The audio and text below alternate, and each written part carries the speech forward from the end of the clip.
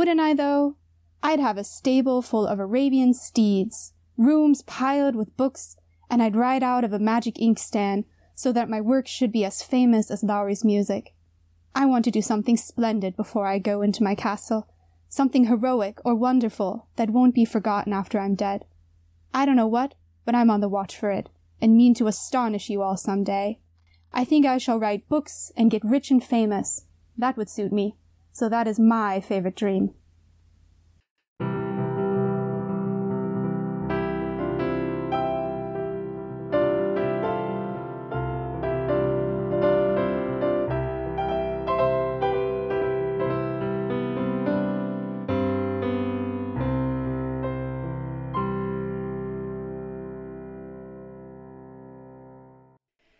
With this splendid and dreamy quote from Louisa May Alcott's Little Women, we're kicking off the final episode of Lady Fiction for 2021.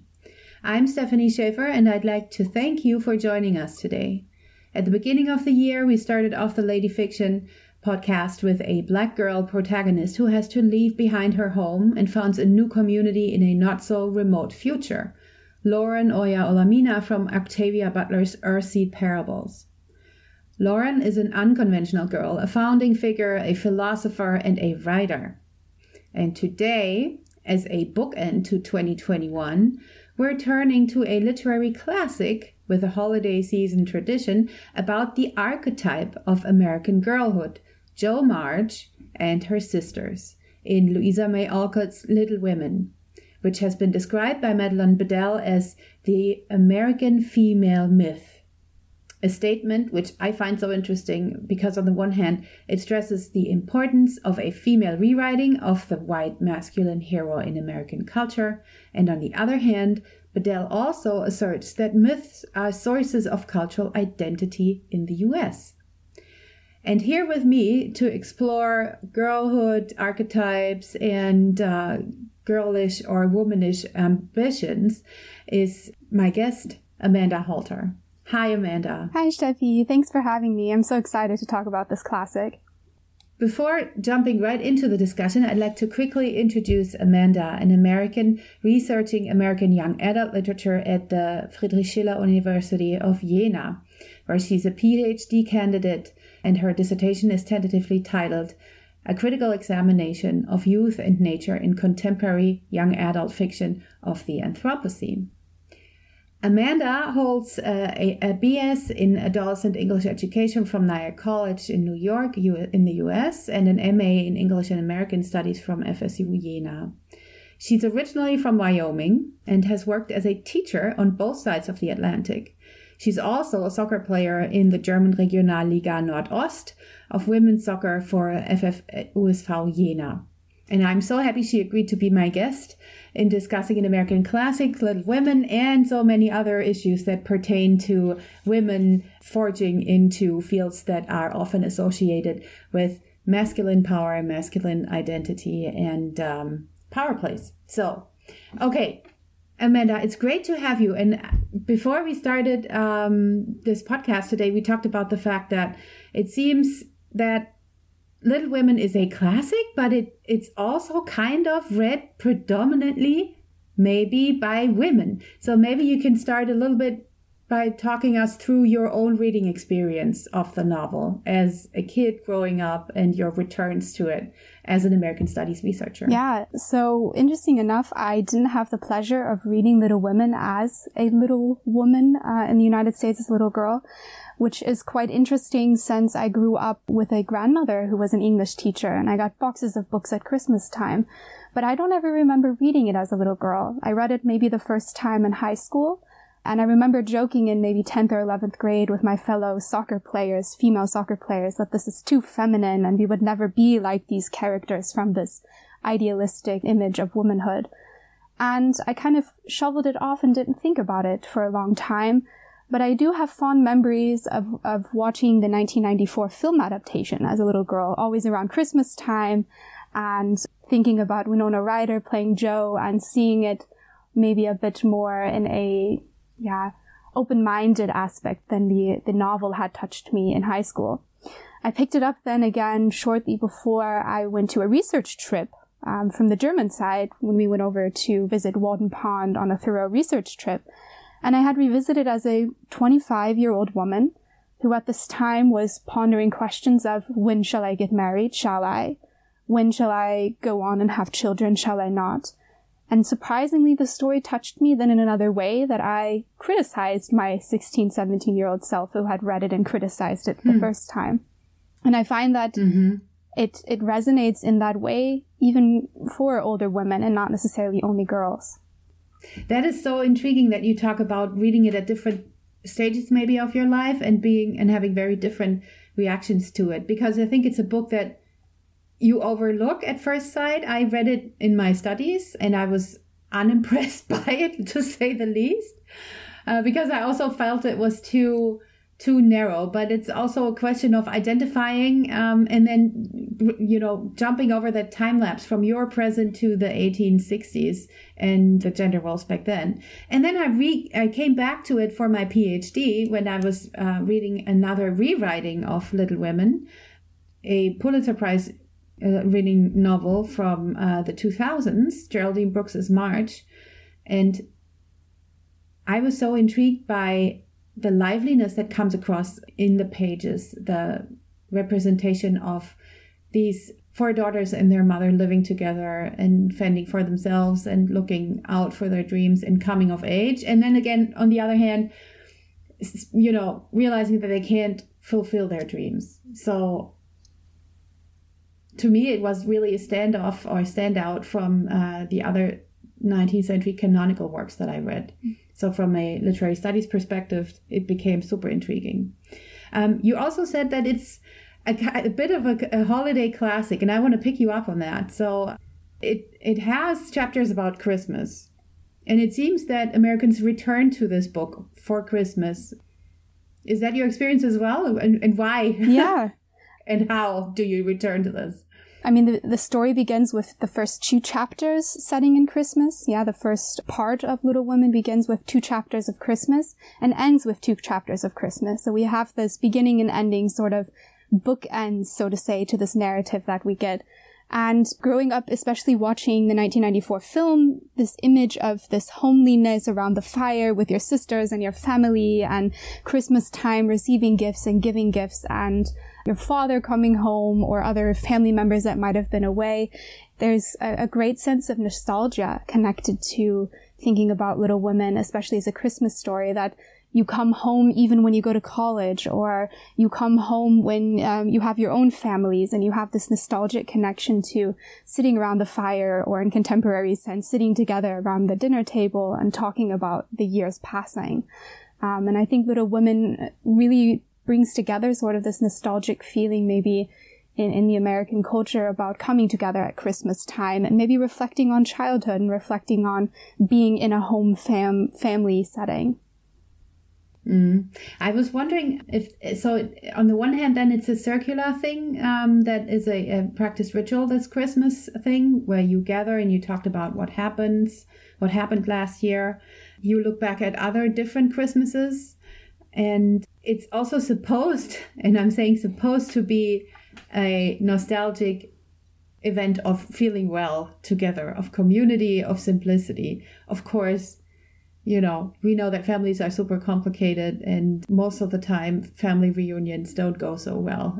So it's also an idealized depiction of the Christmas experience, maybe some people read around Christmas and then they say, oh my God, I'm going to have to listen to my relatives rant over this and this over Christmas dinner. And it's not going to be like anything in Alcott's novel.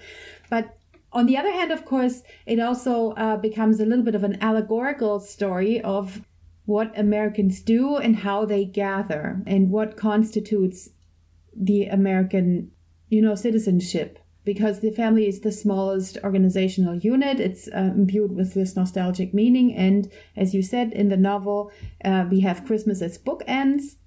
And this also makes for a positive outlook for the future. So we know whatever happens next year, Christmas is coming again. A little bit like winter is coming in other narratives. But it will come, and we will join again, and we will, gather and hopefully remember, have positive memories or negative memories, but it's something that people can hold on to as time flows forward. So let's talk a little bit about the events of the novel for those people who haven't read it. So we know the novel is set in the 1860s, roughly during the Civil War, a time of intense crisis for the U.S. that is also commemorated today in different ways, but it's far away from the fighting. So this also highlights this Christmas nostalgia. Definitely. I would say fundamentally that Little Women is mostly about coming of age. Even though we have this Christmas bookend story, we have mostly a story of coming of age of a central protagonist, but in an interesting way, it's not about one woman, but many little women, so to say. So we have the story of Meg, Jo, Beth, and Amy March, 4 sisters, and their happenings with childhood into adolescence and then eventually womanhood. And I think the title reflects that really well. Maybe we'll come back to it.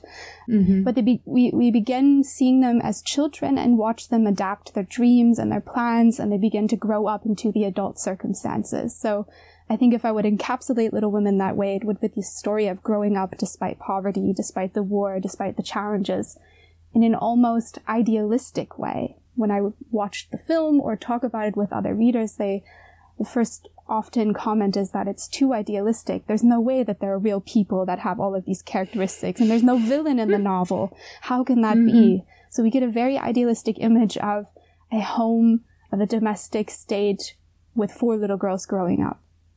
And it's interesting because the war really is absent in so many ways. So there's no terror really present other than maybe the fear for their father, who is closely modeled on Louisa May Alcott's own father, as the family is modeled on her own family, so it's semi-autobiographical.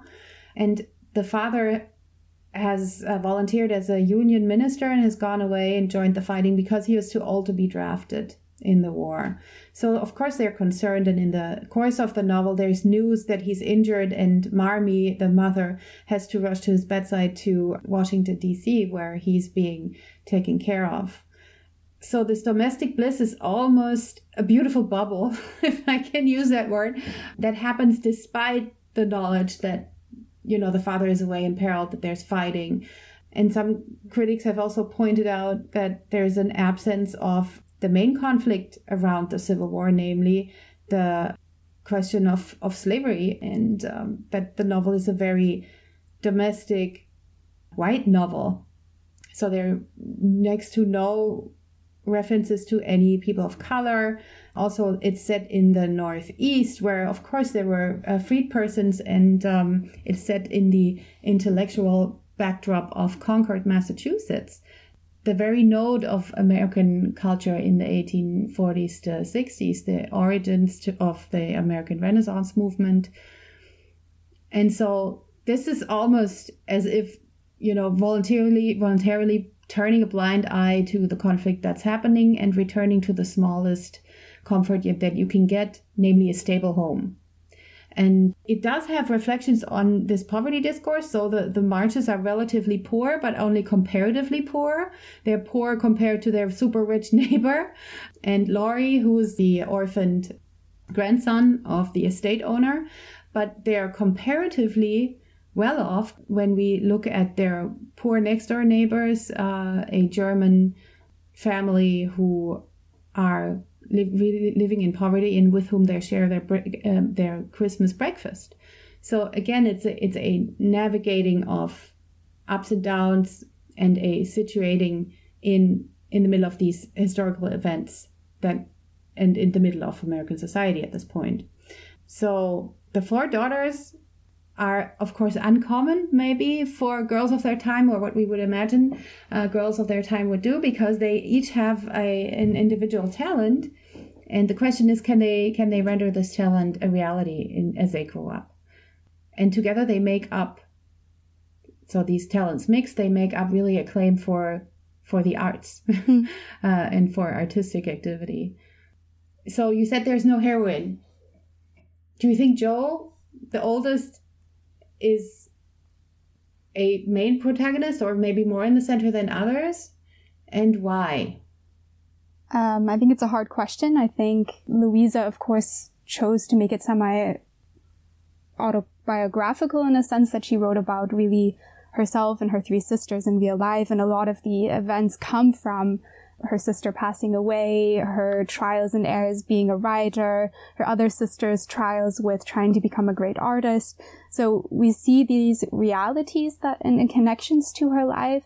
And in a way, she sets herself maybe as the protagonist. But I think as a reader, we're offered 4 different sorts of girlhood, so to say, 4 different girls that we could identify with, whether or not we're a quiet, musically inclined young female, or one who maybe has more inclinations towards clothing or the external beauty of how you look. So I think that on the one hand, Little Women has 4 protagonists, and we could all identify with all 4 of them.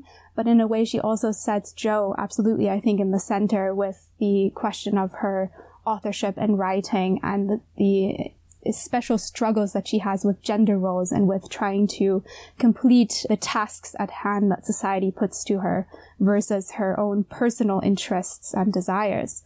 So I would say in a sense that Jo absolutely is the protagonist, but I think we can all identify in different ways at different points in our lives with the different women.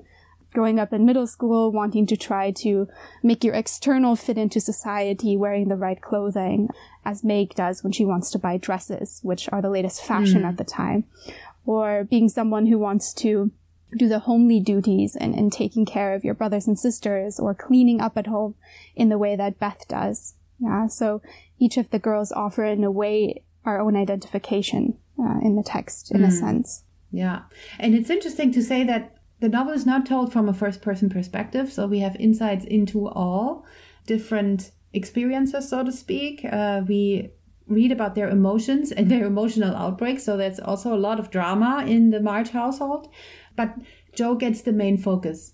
But we do have a narrative, authoritative narrative maybe, or commentator who sometimes brings out the important points when we encounter these conflicts between the two. So Jo is described as the most tomboyish among the 4. And when we go back to the description, how are the girls described, specifically Jo? Yeah, so we have a third-person omniscient narrator who interjects and tells us exactly how the girls look. Yeah.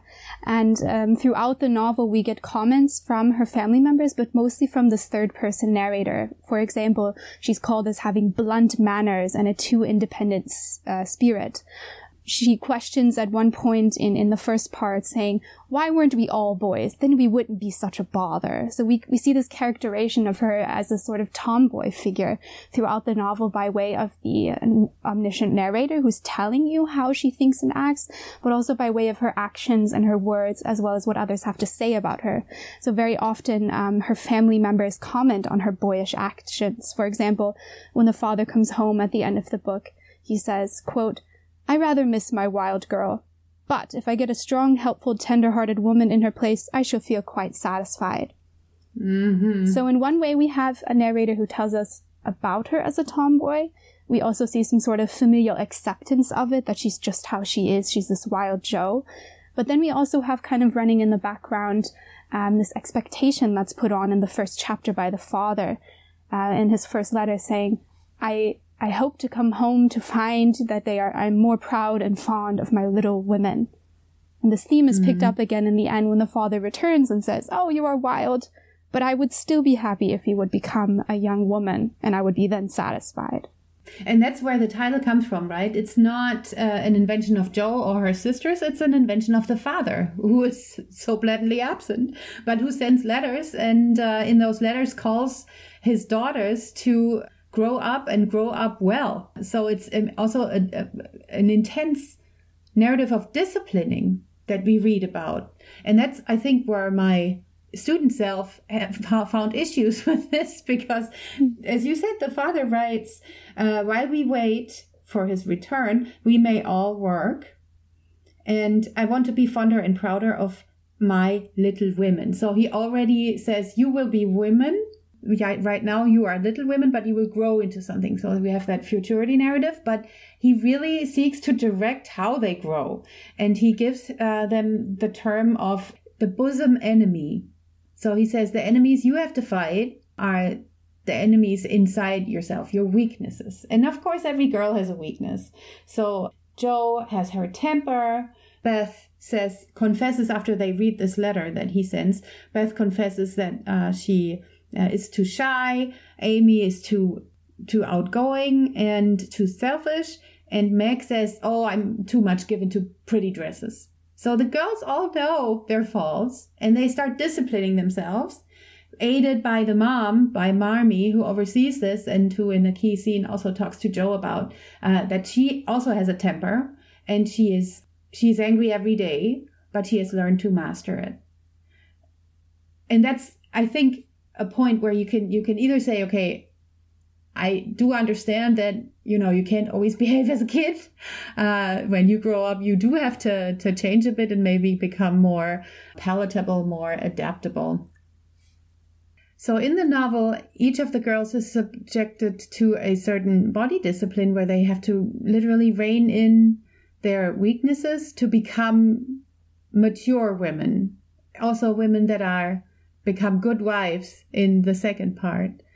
And that's where I, as a reader, maybe as a young reader, had a problem because I thought, okay, why do girls have to be fenced in? Why do they have to be subjected to this taming of their instincts in order to make what kind of womanish ideal when they're grown up? And that's, of course, the ideal of the housewife that they are supposed to become. And one of the four actually becomes a mother.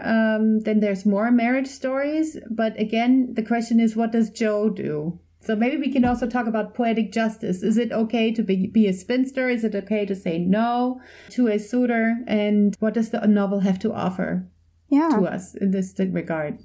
I think structurally, I would like to mention that Little Women, though often we encounter it, especially in popular culture, just under this one title of Little Women, is actually two parts. Louisa May Alcott wrote Little Women at the request of her publisher, who said, I want a girl's narrative. And she was a bit against it and wrote in her diaries that she didn't think she could write anything worth of interest to young girls. She wrote it, and then to her bemusement, it was extremely popular, selling 2,000 copies in the first couple of weeks, becoming a literary sensation. And it required her then, due to the number of letters that her readers had sent, I want to know what happens to the women. I want to know. At the end of the first part, none of them are married. We only have one proposal. And they all want to know if they're going to get married or die, so to say, as was the two fates. Choices they have. The two fates of the women. And so we get the second part, and I think that provides a nice contrast to the first part being about childhood, about being a young girl. The second part was published only 3 months later and is entitled Good Wives. And I think this is a good point to point out that even though we see this entire story as Little Women, it actually provides a great contrast between nostalgic childhood and womanhood. And we see this trajectory then finally only closing out in the second part when Meg marries Mr. Brooke. Beth unfortunately dies, so she is the one character that doesn't, so to say, achieve womanhood. And Amy, of course, marries the neighborhood friend Laurie. And she marries rich. That's important. She marries rich. Yeah. Yes. You have Meg who marries poor and, of course, doesn't necessarily want to marry Mr. Brooke in the beginning, but she only does it in spite of the Aunt March, who says, if you marry poor, I'm not going to give you an inheritance. And in sort of to spite this attitude from her aunt, she says, well, then I will marry. I'll prove her wrong, so to say, that I can be happy in being poor. You have Amy who marries rich, and Jo was supposed to be, in the eyes of the readers, she should have married Laurie. Louisa May Alcott received numerous letters demanding that Jo, as the girl next door, marries the boy next door, and wanted that to happen. But as Louisa May Alcott herself in real life actually never married, she provides space within the text to this idea of the spinster. And I think that's one of the passages which really spoke to me reading this text in my mid-20s. Yeah, there's a passage where the third-person omniscient narrator says, girls, be kind to the 25-year-old who's not married. And 30, it won't be the end, so to say. I can't quote the passage exactly. But she provides the space to saying, it's okay to not get married. It's okay to not live up to this sort of social standard that your sisters have. And to maybe our surprise then, we could talk about the ending, but maybe to our surprise then, Jo does get married. But I would say to an unsuspecting suitor, or maybe an untypical suitor in that sense. Yeah. So there's two things I'd quickly like to talk about in this context. One is something that I discovered in the text, and then the other one is what Greta Gerwig does with the film adaptation from 2020. So the question is, of course, if Jo is going to be the tomboy, and she's actually a figure of identification for many, many women artists throughout Western history. I read a quote by Simone de Beauvoir, who said she identified with Jo because she was so intellectual, brusque, and bony. She would sit in the tree and read her book up there. And we of course know that Simone de Beauvoir went on and founded her own model of feminism and fought her own fight for equality. So Jo is this transgressive figure also. She doesn't marry, or it looks like she doesn't marry for a long time. Then it's a bit of a surprise. She is independent, economically independent, like Louisa May Alcott also was. She's the breadwinner of the family. And the question is, how is this staged? And how does Jo talk about it herself? So in the novel, there's a scene where she talks to her mom, to Marmee, about reining in her temper and the difficulties after fighting with Amy, where she wants to cry. And I'm quoting, Jo wanted to lay her head down on that motherly bosom and cry her grief and anger all away. But tears were an unmanly weakness. And she felt so deeply injured that she really couldn't quite forgive yet. So she winked hard, shook her head, and said gruffly, it was an abominable thing and she doesn't deserve to be forgiven. So tears for her are an unmanly weakness. This is a quote where we find out that she's actually trying to be boyish. She's actually trying to be manly, and crying in this context, specifically in her mom's bosom, would be something girlish in our contemporary sense of that word, something that only girls do. Yeah. Boys don't cry, but girls apparently do in this context. So she's trying to become something that, what she thinks is mannish or boyish. And you also had this opening quote where she says, I wish we could be boys. And in Greta Gerwig's film adaptation, which was discussed quite a bit on the different networks and platforms, we see this becoming of an author and her running free as a focus. And she entangles the story of the writer herself with the story that she writes throughout. And until the end, it's not so clear what will happen. There's two different endings, which we can't give away here. But in the end, she asserts her right to the copyright and asserts also a manly notion of literary genius and of authorship. So it's an important notice of propriety, of copyright, where her editor almost wants to convince her to give the copyright up so he can make all the money, and he wants to pacify her and send her away. And she says, no, I'll take the copyright. And that's what Greta Gerwig, the director, has made in her rewriting of Little Women, of this figure. So it really becomes a contest of either you're a housewife or you're an author. And there's not so much in between in this film version that is a contemporary version of Little Women. I think also the point that you brought up right now about gender norms, and we talked already about Jo being this kind of tomboy character throughout the text. It provides, in a way, a trajectory for female readers to see that there are other possibilities of femininity, so to say, that it can fit within this realm. You don't have to wear frills and paint, but you can also go outside and romp around in her trousers, she says. And I find what's absolutely beautiful and fascinating is when you watch Gerwig's 2019 adaptation, if you pay closely attention, the actress who plays Jo actually ends up wearing more and more of Laurie's clothes towards the end of the movie. And so you begin to see that she plays with this idea of clothing and outward expression of what it means to be feminine and what it means to be a young girl. And we might say, okay, Jo maybe doesn't necessarily conform to the gender norms in terms of how she looks and speaks. But then there's this question of, through her writing, does she maybe sort of establish that as being a womanly trait? Because throughout the entire text, we get this question of, Jo, the stories you're writing are not really your voice. Yeah, she writes stories of thrash and thunder, of stories of murder, and plays with swords and very thriller-esque sort of stories. And quite often the feedback is, oh, Jo, can't you write something of your own voice? And in the end, the moment that Professor Bhaer, so to say, her mentor and the man that she adores, accepts her voice and accepts the text that he finds most representative of her, I think this, in a way, it represents that Jo is able to find her own voice, to find her truth. And maybe if we bring this out of the text into maybe a larger meta reading, that writing is in a space and a place for women to create their voice. And I think this is also very evident in the 2019 film, that through writing, Greta Gerwig is saying that women can have a voice and women can have a role.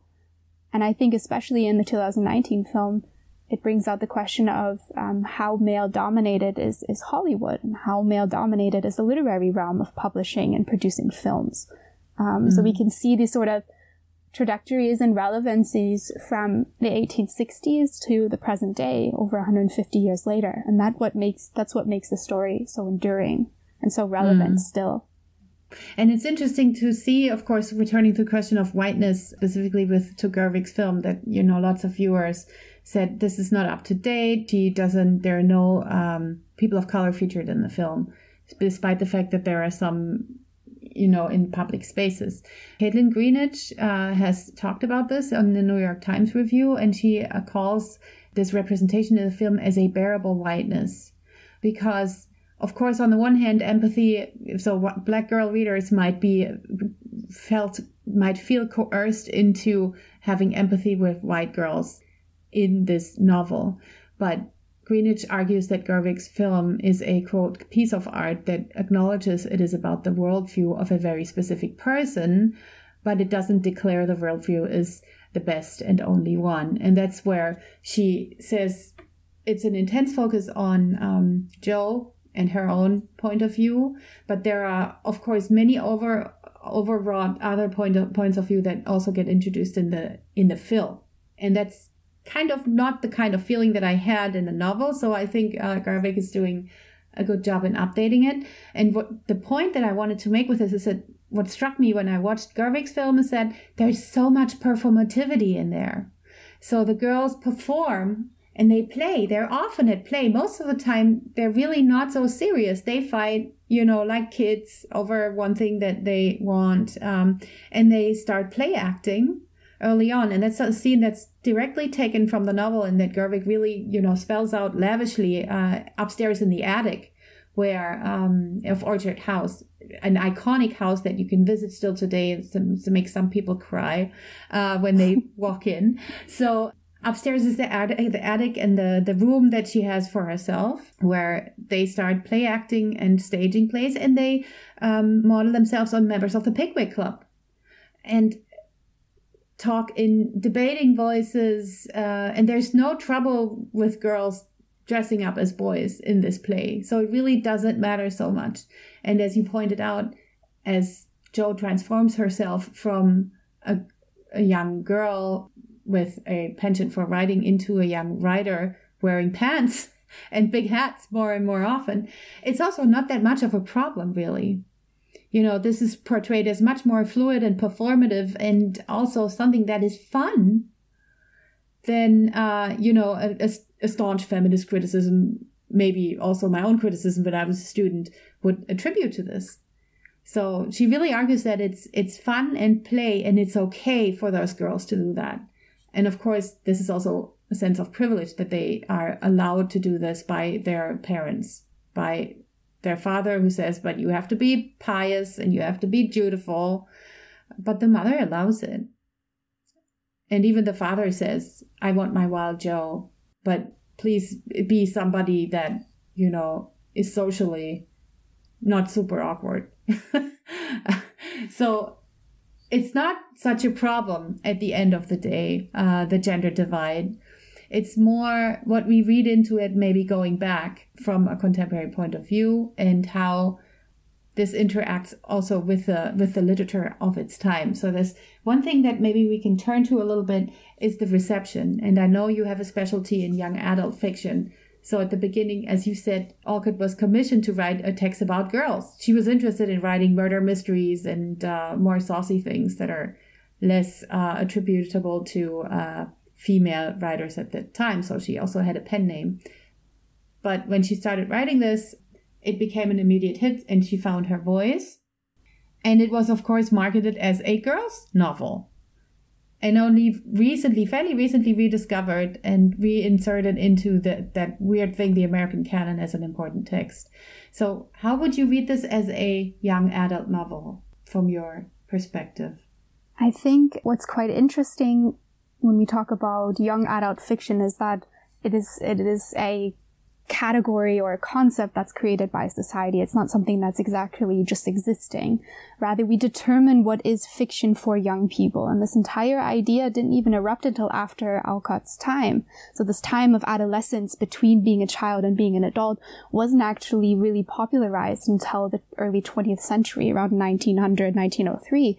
So this idea of being something in between, this transition phase, wasn't quite popularized or quite common. And if we read this lens of saying we have this distinct biological phase growing up from a child to an adult and all of these social and economic struggles that have to do with that phase, we could say that she knew that. She was before her time, so to say, before the science began to kind of describe this. And I think when you look back and read Little Women through this lens of classifying it not as a child's novel, but as an adolescent or young adult fiction, it really does describe the struggle from growing up, from being a young person and having to sort of amend yourself or make compromises for the social expectations and the societal circumstances. And in a way, young adult fiction then overlaps and sometimes encompasses the Bildungsroman, of course, a literary tradition which is about going out into the world, being challenged by society only to come home and establish yourself. And I think, especially when you read then Little Women through this sort of coming of age, Bildungsroman, young adult fiction, it becomes a tool of didactic lessons, of teaching young people to grow up in a particular way, and not just young people, but young girls to grow up in a particular way. It's sort of a moral code or an instruction manual of how to behave, to go on your pilgrim's progress, so to say, in order to achieve some sort of standards that society, your family has for you. And I think in that way, Little Women can be criticized in a sense that it points this all too often omniscient narrator finger at the young reader about what the expectations of society are. And we can read it in that way that it might be suppressing or it might be overbearing to a young person. And maybe that was its turn off for me in high school, that I didn't want to read it, being told how to act. But I think if you step back from this young adult literature category that we try to put on these texts, there is a subtext of independence, of ingenuity, of thinking for oneself. And it is a subtext. And I think that's because we have to read the text in its context when it was created. Louisa May Alcott had expectations due to the time period that she's wrote in. There were expectations from readers, from the editors, from her family, from the society around her. If she would have written that Jo didn't get married, would the text have ever been published? It's a question we would never know. We won't know the answer to. But in that way, I think young adult fiction provides a critical lens on the text. And if you remove that lens and really notice maybe the other subtexts underneath of it, you see the text maybe in a more positive light and not so critical. And what I find so intriguing is the didactic function, which is there avant la lettre, as you said. So young adult fiction was only invented or maybe also marketed to people growing up in the 1900s. So the didactic surfaces in the very beginning of the novel when the girls play out the Pilgrim's Progress, an allegorical narrative that's also a narrative of instruction. And Alcott chooses a variation of Bunyan's text for opening her own preface. So she starts by saying, "Go then, my little book, and show to all that entertain and bid thee welcome shall, what thou dost keep close shut up in thy breast. And then he goes on, this is from John Bunyan, he goes on to talk about the purposes of the book. And this is where Alcott takes a variation. So, she is one who early hath her pilgrimage begun. Ye, let young damsels learn of her to prize the world which is to come, and be so wise, for little tripping maids may follow God along the ways which saintly feet have trod. So, for young people to follow the path, it's pretty obvious, but this is young damsels who should learn of mercy's prize, and little tripping maids who are growing up to be God-abiding citizens. And there's a yanking together of Christian religion and ritual practice, and the allegorical story that also tells you shall build a nation here. So the 1860s with the Civil War raging and the question of the Union is, of course, a period of intense peril for the national imagination, where lots of writers were imagining this. And Louisa May Alcott was in the middle of it. But going back to the Bunyan quote that she changes to young damsels and little tripping maids, this is a play that the girls play and where they learn about the burdens that they carry, so their own weaknesses. It's a play where they are oriented towards a future and say, we will reach the celestial city, that's the Pilgrim's Progress, and we will be better eventually than we are right now. We will learn to master our weaknesses and we will be better. But they do it in play. So it's a great example for indoctrination on the one hand, and on the other hand for really horsing around and not caring so much about this. And that's also an intricate part of a young adult novel. So there are stories told, and then you take an example from them, or you act them out, or you're deviant from them a little bit. I mean, it also picks up on the long time standing question of, is fiction there to educate or to entertain? And young adult literature quite often, in its early tradition in the United States, for example, the Stratemeyer Syndicate dealing with Nancy Drew and the Hardy Boys, they were great adventure tales, but there was always still this third-person narrator over the top giving moral lessons and aiding in the direction of the young people who were reading the texts. And Little Women, especially in the realm of young adult literature, is sort of this pioneering work for this idea that domestic fiction and fiction which has to deal with home life could also serve a function to instructing young people to fill those home life roles, to eventually go from being the child to being this adult that fulfills the circle, the cycle. And I think when we talked about in the beginning that the novel begins and ends at the hearth, begins and ends at Christmas, this fictional work does a great job of setting up the cycle of, here are the adults that teach the lessons, so to say, this narrator, and those young people will learn those lessons, achieve the sort of standard, and then give the lesson on again. So it's a very circular pattern of trying to maintain norms and maintain certain values and ethics. And in Little Women, there's no direct Protestant declaration that these lessons come from the Bible, but it's a very clear sort of connection to Protestant Christianity and the values and lessons that the father writes about in the letters and the texts that they read and the sort of discourse that the mother and the daughters then use in the text. Yeah.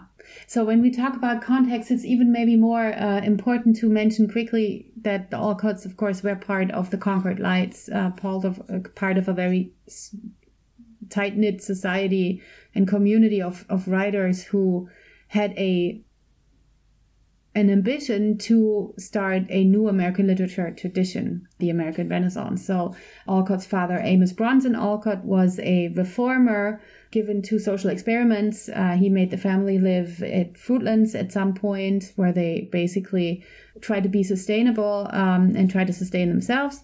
And this magically failed. And he had many other experiments that would always fail, and he would often depend on money from other people that he was talking to about his ideas. So he is the figure that looms above and between the lines of Little Women.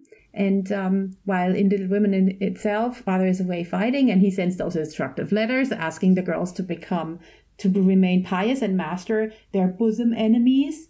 In real life, there was a materialist pressure exerted on Louisa May Alcott to actually nourish the family, because her father Amos, who also fought in the Civil War at some point, was really too much of a philosopher to be able to look after his 4 little women. And this is subject to feminist rewritings. For instance, the novel March by Geraldine Brooks, which won the 2005 Pulitzer Prize. It's actually the story of the father, the March father, away at the fighting and the adventures that he has to go through while his little women are at home celebrating Christmas without him. And in this feminist rewriting, we encounter this philosopher with high ideals who has no knack of actually survival. He is also broken by his philosophies that he sees failing in the face of slavery, in the face of when he travels to southern plantations, and in his own love interest, when he meets his teenage love again, a liberated former enslaved woman who tends to him as a nurse in the Washington hospitals. So for some reason, Little Women as a story surfaces again and again and problematizes different aspects of American culture. So it's not a text that can only be seen inside its conquered intellectual settings and the material versus the spiritual thinking related to it, but it comes back again and again and again in American popular culture. There's mentions of it. You see over and over in Disney series, you see a school teacher reading it for Christmas. We have the movie versions from the 90s and the most recent one. There and we are have all those 7 film editions in English. 7 film editions. 7 film editions. It's even mentioned in Friends, where 2 characters talk about their favorite books and they end up reading Little Women. So it's a popular culture icon all over the United States. You find it in films, in 30 or 40 television series renditions. So its lasting legacy is truly, I would say, the American novel. But that's of course a question up for discussion, which is quite interesting. I wanted to mention, to go back what you were saying about Concord and the intellectuals in this time. We can't forget that Louisa May Alcott grew up around Henry David Thoreau and Ralph Waldo Emerson. So 2 great writers and thinkers of this time period as her neighbors. There's also speculation that Louisa had a crush on Thoreau and on Emerson, and that the character Laurie, who becomes her childhood friend, who actually doesn't exist in real life, could have been based in some way by either of those love interests or these unattainable elderly men that she was fascinated with. So she grew up in this realm of really intellectual and forward thinking. So it's no surprise to me that she then in her writing goes on to bring up some sort of topics which might not have been fitting at the time, considering the people that she grew up around in. I mean, imagine growing up around Emerson and Thoreau as your neighbors. Would also be no surprise that you have some sort of progressive thinking. Yeah.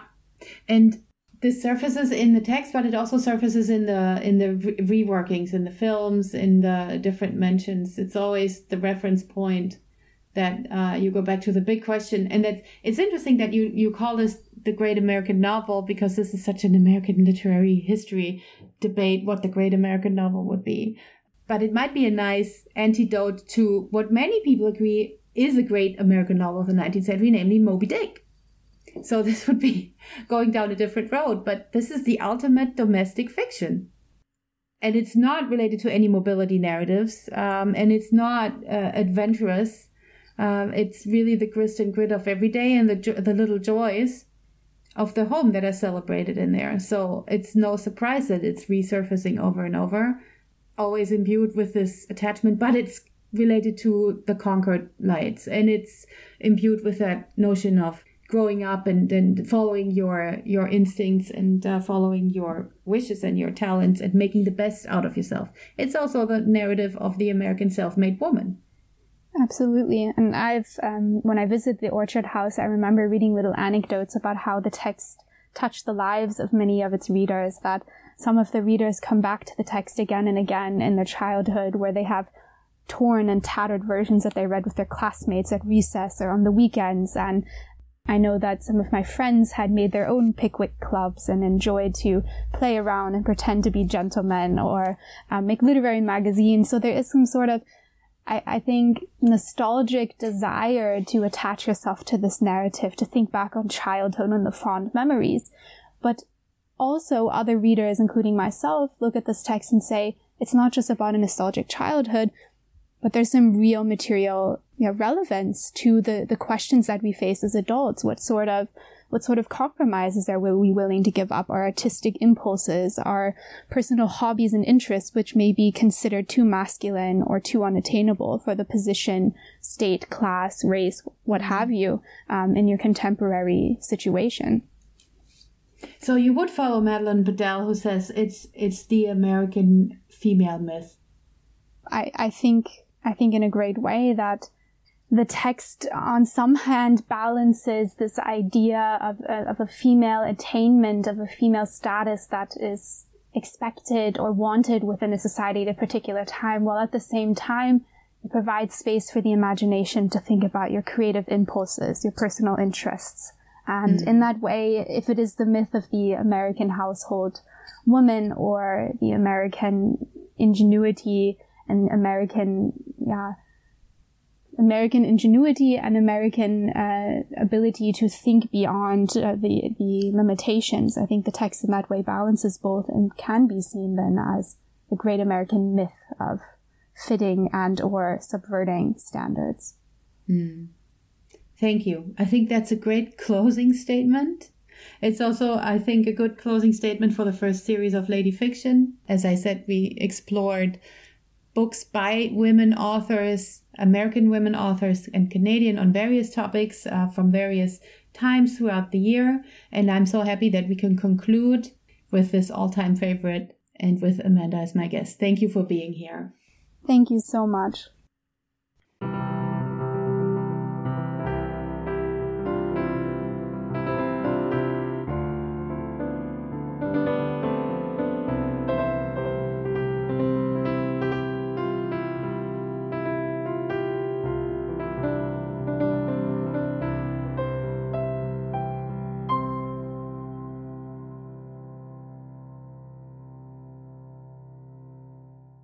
And just so you know, once again, the views and opinions expressed on the show are those of the guests or the host, not the American Centrum, which does not take any institutional positions on politics or policy. Thanks again for listening.